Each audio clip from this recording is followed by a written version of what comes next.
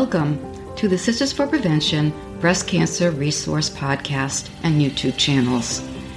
I am your host, Judy Fitzgerald, and it is my great pleasure to bring you the latest information and strategies for breast cancer survival and prevention. I am a 12-year breast cancer survivor living with NED, no evidence of disease. My passion is supporting the primary prevention of breast and ovarian cancers.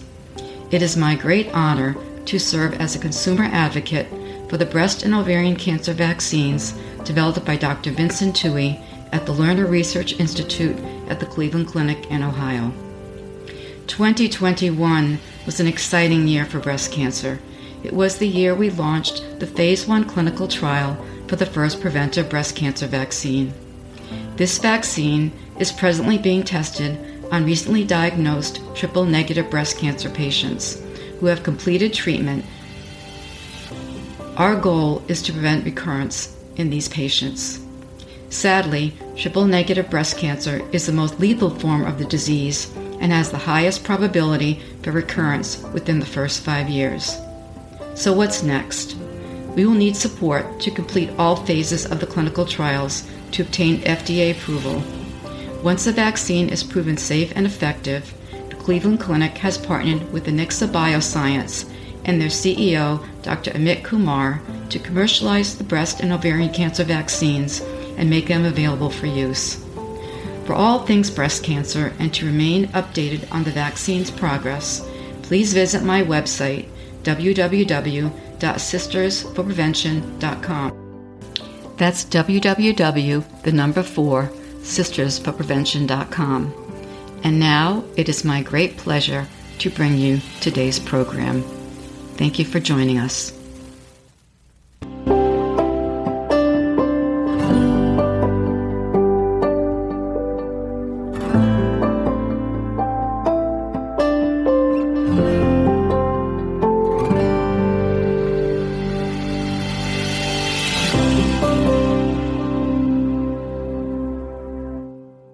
Hey friends, welcome back.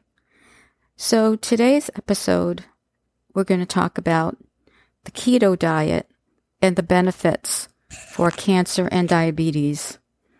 So again, I must advise you that I am not a medical professional, so the information in this program was gathered through research and personal experience. Please see your health care provider before starting any diet regimen. So you've probably heard about the keto diet. It's not a fad diet at all, and actually has been around since the 1920s.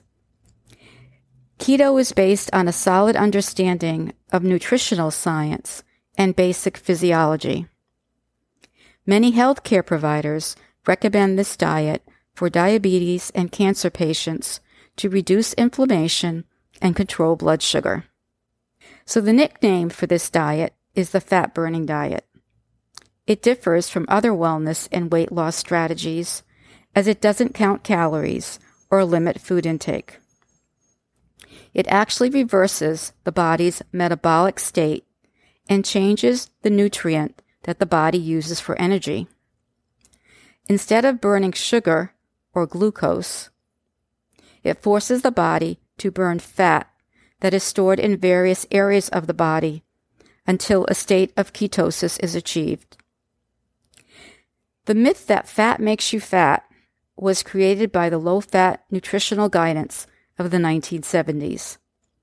The proof is in the pudding, as they say, since we are getting fatter and fatter, and the obesity rate is at an all-time high, despite the fad to follow a low-fat diet.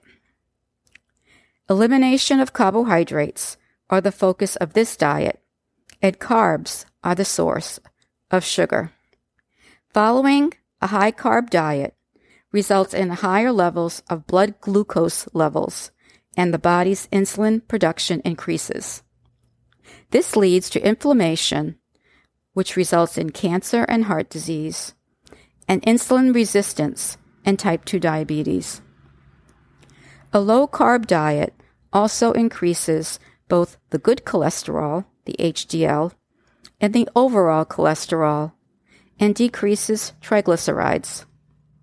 So eating keto not only results in weight loss, but decreases the risk of chronic diseases like cancer and heart disease. Eating keto is quite simple, but not easy. Understanding ketosis is essential to success. The diet mimics the beneficial effects of fasting, namely reducing blood sugar, body fat, and cholesterol levels. The goal is to drastically restrict foods rich in starch and sugar, i.e., carbohydrates. High-carb foods get broken down by the body into sugar, which is glucose and insulin. The result is fat storage and unwanted weight gain. Low-carb diets reduce glucose levels and triggers the body to burn fat instead. Cancer cells need lots of sugar for energy, and eating keto removes their energy supply. Diabetics benefit from lower blood sugar levels, and in some cases, with type 2 diabetes, you can get complete reversal of the disease. When the body burns fat, it produces ketones.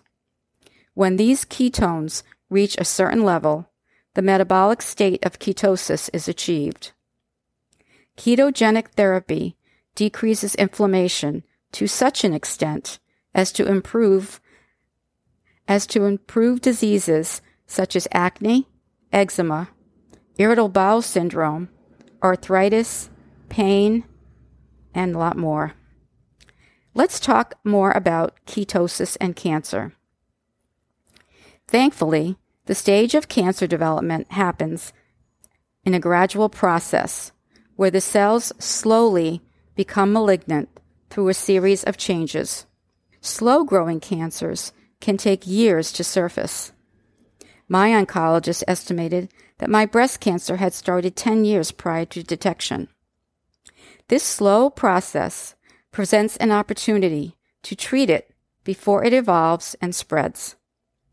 It may be able to even stop cancer before the rogue cells begin to mutate. A metabolic link connected with cancer, especially the blood sugar and glucose content, was first observed by a scientist in Germany called Otto Warburg. He first observed that cancerous cells have an altered metabolism that relies on glucose and glycolysis. His experiments prove this. His results showed that tumor cells converted elevated amounts of glucose into energy and lactic acid, which is a byproduct of glycolysis. His work is now referred to as the Warburg effect. Doctors have long known about the dependence of cancer on glucose. A PET scan actually relies on it, where a glucose-based dye is injected into the body to detect tumors. The cancer cells, hungry and anxious for glucose, are attracted to the dye. Consequently, they are the first cells to eat and light up on the imaging. So, the lesson here is that many oncologists are now advising their patients to try the keto diet. Now, it's not without side effects.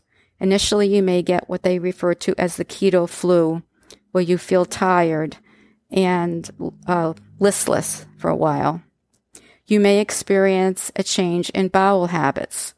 Some people get constipated, others may get diarrhea. But after a week or maybe even a few days, these symptoms will disappear, and the weight loss and decreased body inflammation will occur. You'll find you have more energy, your skin is clearer, you have what they call a zest for life. How to start? Remember that eating keto is quite simple, but not easy. So here's a few steps to help. First, spend some time researching keto. Make sure you really understand what a keto diet food plan entails and what kinds of results you can expect to see. Keto is hailed as a miracle diet by many people, but the truth is you'll get out of it what you put into it. Read some keto blogs where other people write about their experiences and see if it sounds like something you can realistically commit to. Next, think about what you'll eat on a daily basis. Look up your favorite foods and see what their nutritional breakdowns are. Then think about how you can continue eating as many foods as you like while still sticking to your carb limit every day. Remember, a keto diet is heavy on fat and moderate on protein, but very light on carbs. You may find that you need to start including new foods in your diet to allow you to hit your macronutrient goal. Next, get into the habit of reading nutritional labels. Don't assume that foods are low carb just because they seem like they should be. Always read labels so you can be sure. Carbs can hide in a lot of sneaky places. You're better off avoiding processed foods entirely and sticking to whole foods like meat, vegetables, and oils. Healthy oils. And finally, be aware that you might develop the keto flu. Many people feel tired, foggy-minded, and easily distracted during their first couple of weeks of eating low carb. This phenomenon is called the keto flu, and it happens because your body is switching from burning primarily carbohydrates to burning fat for energy. When your body becomes fat adapted, the flu-like symptoms will go away, and you'll probably feel more energetic than ever. Many people choose to make this diet not simply a temporary weight loss program, but a lifestyle change. Once you master the program, it will become easy to maintain a healthy weight and enjoy newfound energy and mental clarity. Good luck.